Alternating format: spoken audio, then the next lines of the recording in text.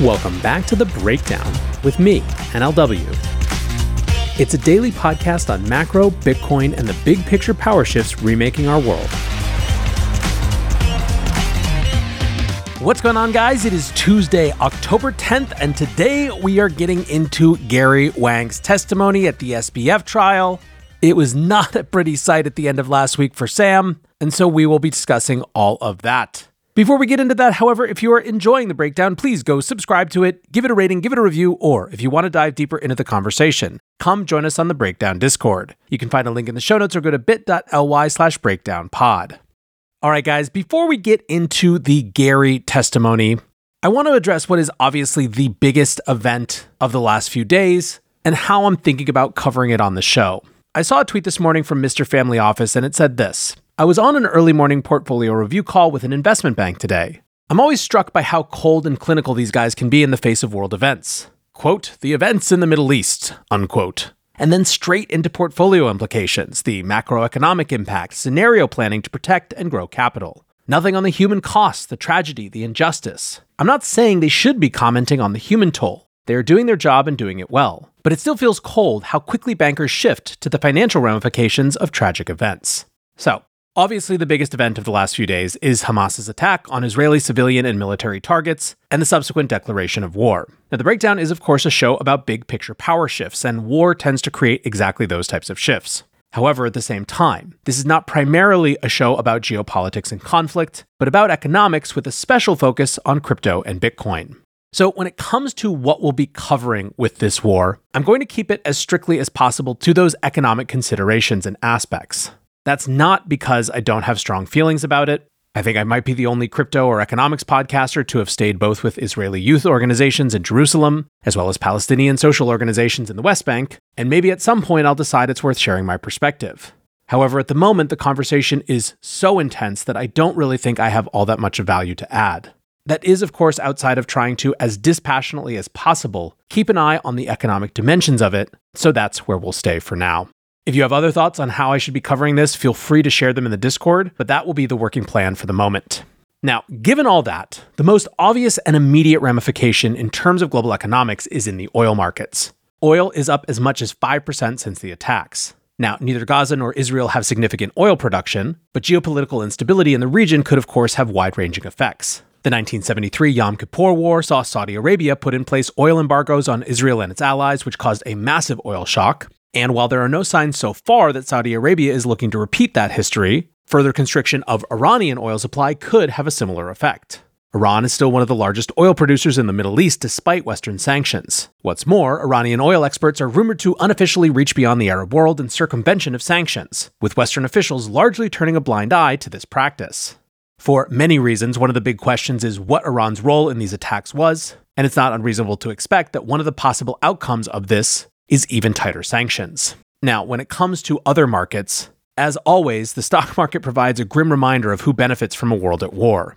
All major US stock indices were down on Monday, while the iShares US Aerospace and Defense ETF surged more than 4%. That increase was led by a 9% rise for Lockheed Martin, an 11% boost to Northrop Grumman, and a 5% bump for Raytheon. Lockheed Martin's increase was its largest on a non-earnings day since March of 2020, even slightly larger than its increase following the Ukraine invasion. In addition to those broad signals, individual investors are also certainly paying attention. Bloomberg ran a headline this morning: billionaire investor Paul Tudor Jones calls geopolitics, quote, most threatening he's seen. Now, it's clear to Jones that the main question is this Iran question and what the implications are for a further cascade, but whatever the case, he's predicting a recession in the first quarter of next year, and argued that the US is in its weakest fiscal position since World War II. Now, if you're in the Bitcoin Twitter space, you probably saw that he also said that he liked Bitcoin and gold right now because those two investments typically perform well during a recession, but that's obviously sort of a secondary story to this analysis. Now, lastly, while the crypto implications are a distant tertiary consideration here, for the sake of completeness, there are some elements worth revisiting. In March, the CFTC lawsuit against Binance alleged that executives were made aware that the exchange had been used for transactions related to Hamas in February 2019. Then compliance chief Samuel Lim had noted that terrorist groups usually send, quote, small sums, as, quote, large sums constitute money laundering. Lim's colleague allegedly responded that you can, quote, barely buy an AK-47 with $600. Now, given that Hamas is formally recognized as a terrorist organization and is heavily sanctioned, Their attack on Israel will likely see a renewed focus on the financing of terrorist groups via crypto transactions, and put Binance even more squarely in the sights of policymakers looking to crack down. There has already been a groundswell of senators looking to put even tougher anti-money laundering provisions for the crypto industry, and these attacks could provide justification to get that legislation across the line. Now, obviously, these very short-term, immediate response type of things are much less significant than the implications of what a broader conflict might look like. And so, like I said, I will keep an eye on that dimension of the story and bring you what I think is most important to share. And now, a word from our sponsor. Today's episode of The Breakdown is brought to you by Kraken. Kraken Pro gives advanced traders a customizable, all-in-one interface for trading and buying about 200, depending on your region, crypto assets, stablecoins, and fiat currencies. In addition to deep liquidity, world-class security, and a dedicated mobile interface, Kraken Pro also has some of the best-in-class support, with average support resolution time less than 5 minutes this year. Go to kraken.com/thebreakdown to get started. Disclaimer, not investment advice. Crypto trading involves risk of loss. Cryptocurrency services are provided to U.S. and U.S. territory customers by Payward Ventures Inc., PVI, DBA, Kraken. But with that, we move to our main topic, which is, as I said, former FTX CTO and co-founder Gary Wang's testimony. Indeed, the next couple days is likely to be a little SBF trial heavy, as Gary was on the stand last week and finished this morning, and then Carolyn Ellison was on the stand starting today. Given that the prosecution considers her their star witness, there should be lots and lots to report. But first, we need to finish up with Gary. Now, Wang, as I said, was a co-founder and CTO at FTX and wrote much of the early code for the exchange by himself. A huge part of his testimony discussed the improper relationship between FTX and Alameda Research. Thursday's testimony set the stage for the jury. As the first substantive question, Wang was asked whether he committed crimes at FTX. He said that he had, with Nishad Singh, Carolyn Ellison, and Sam Bankman-Fried. He went on to explain that, quote, "We allowed Alameda to withdraw unlimited funds." He also explained that special privileges for Alameda were coded into the exchange. Now, while Wang owned a 10% stake in Alameda and a 17% stake in FTX, he said that if there was a disagreement, quote, "In the end, it was Sam's decision to make." And that, I think, as you will see, was really the big theme of this entire testimony. Now, that brief amuse-bouche of testimony on Thursday really only scratched the surface for what would be revealed on Friday. Prosecutors resumed by discussing the special privileges allowed for Alameda, which again, Wang had said were written into the code. An exhibit was presented which showed the back-end wallet management on FTX with an ominous checkbox labeled Allow Negative. Wang explained that the Alameda account, quote, had Allow Negative to trade more than it had in its account. They had a large line of credit and it could trade faster than others. Wang said that these undisclosed advantages had been used by Alameda throughout the history of FTX and ultimately resulted in their accounts being overdrawn by around $8 billion in fiat and crypto. Wang said that the money came, quote, from FTX customers. Now, digging into how the Allow Negative status had come about, Wang said, quote, "Sam asked Nishad and I to do it in 2019. Wang later specified that this change was made in July 2019, just a few months after FTX was launched. The DOJ asked how Sam had explained the need to implement this Allow Negative status.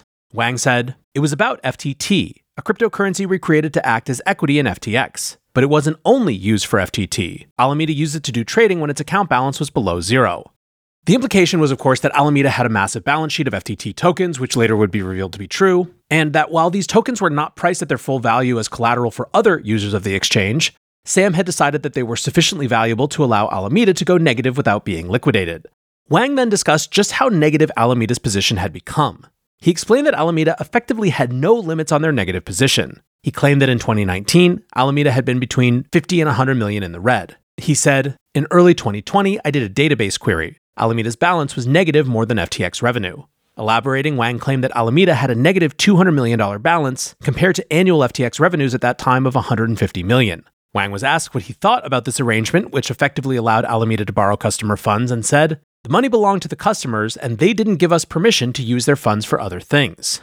Wang said that he increased Alameda's credit line with FTX multiple times at Sam's direction. He said that after multiple incremental increases, Alameda was granted a $1 billion credit line, and that after even that number was hit, Sam directed him to create an even higher number, ultimately landing on $65 billion, which was effectively infinite. Wang noted that no other customer, including other market makers, were given a line of credit anywhere near that figure. His recollection was that only a handful of other firms were given credit lines over $1 million. The prosecution then moved to the Backstop Fund, which was established in 2019, and Wang said was entirely fabricated.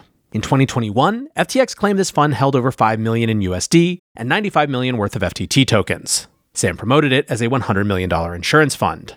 Wang explained, quote, "For one, there is no FTT in the insurance fund. It's just the USD number. And two, the number listed here does not match what was in the database." Wang went on to explain the code used to generate this publicized number, which simply multiplied daily trading volume with a figure around 7,500. And yet, according to Wang's testimony, this fund was insufficient to deal with losses accrued by Alameda. In 2021, one trader exploited a bug in the FTX margin lending system to take a large position in a token called MobileCoin. FTX took a loss in the hundreds of millions of dollars range during this incident, and according to Wang, Sam had told him to make Alameda, quote, take on the loss. He said that this seemed like an attempt to hide the loss on Alameda's balance sheet rather than realize it on FTX's books, which were being scrutinized by venture capital firms at the time. Now, the cross-examination started on Friday and then went into today, and from what I've read so far, it seemed to me to be a lot of trying to sow little tiny bits of discord and doubt in the jurors. For example, at one point, Sam's lawyer said, "Mr. Wang, do you know the difference between solvency and liquidity?" Wang said yes. Sam's lawyer said, "So you said Sam's tweet about being solvent was true?" Wang said, "I said it was true, but misleading." The defense also took quite a bit of time to make sure that the jury knew that Wang was cooperating with the government in hopes of reducing his sentencing. Now, in terms of community reactions, I think that the biggest thing, the real most damning part of this, was just how endemic and early this was to the entire organizational structure. There was a thought that I know many people had when all of this started to come to light. Let's call it the give the benefit of the doubt view. That perhaps this dipping into the customer pot happened over the course of the summer of 2022, in the wake of the Three Arrows collapse and other bankruptcies. That perhaps, in other words, it was a move born of desperation. Stupid, illegal, unethical, moral, but based on desperation. That view never really resonated with me once everything started to come out. It felt to me like if Alameda had suffered a catastrophic loss at that time, the sensible course of action would have just been to let it fail. FTX was at the time, by all accounts, a money printing machine, making millions of dollars a day in trading fees. So why would you jeopardize it, right? Well, the only answer that made sense to me at the time was that there was some much deeper rot that went way farther back, and that created a scenario where it was impossible to simply let Alameda die because it would reveal too much. It would reveal, in other words, some original sin. Effectively, what Gary testified to is the fact that at no point in FTX's history did Sam ever even consider reasonably separating these two businesses. They were for him one big financial sandbox. There was never any meaningful distinction, and never, ever, a sense of the sacred responsibility to manage people's funds. It sounds like a matter of months that it went from Alameda being allowed into the negative territory to Alameda being able to just borrow anything it wanted, including from FTX customers, including more than FTX customers even had. And this happened in 2019, just months after the exchange was founded. As Autism Capital put it, this was orchestrated from the beginning. Now, extremely problematically for SBF's defense is the fact that Gary also made it very clear that at every point in all of these decisions, the decisions being made were Sam's. It wasn't Sam not really understanding what's going on or not having visibility into Alameda. It's Sam watching the ballooning Alameda debt at every stage and making proactive decisions to have them go into the proverbial customer cookie jar. Now, lawyer Brian Klein noted how devastating this $65 billion line of credit could be for the defense. He said, "Put yourself in the shoes of these jurors. These are incredible amounts of money for anybody. They are eye-popping amounts of money. If it was like $300,000 or something, people can be like, okay, it's a line of credit like I get with my house. Those are numbers people can relate to. When you're talking about $65 billion, nobody can relate to that. It's just an incredible amount of money. It's a devastating fact for the defense. I don't know how they're going to spin that." Now, speaking of the defense, multiple commentators have noted just how much of a struggle the last few days of witness testimony have been for the defense. Cross-examination has often delved into unrelated or repetitive topics, with the judge specifically calling out the defense on this issue. As Friday's hearing day came to a close, for example, the defense asked Wang whether he had attended math camp with Sam and whether he wrote code. The judge said this line of questioning appeared to be designed to run out the clock and called the hearing to an early close.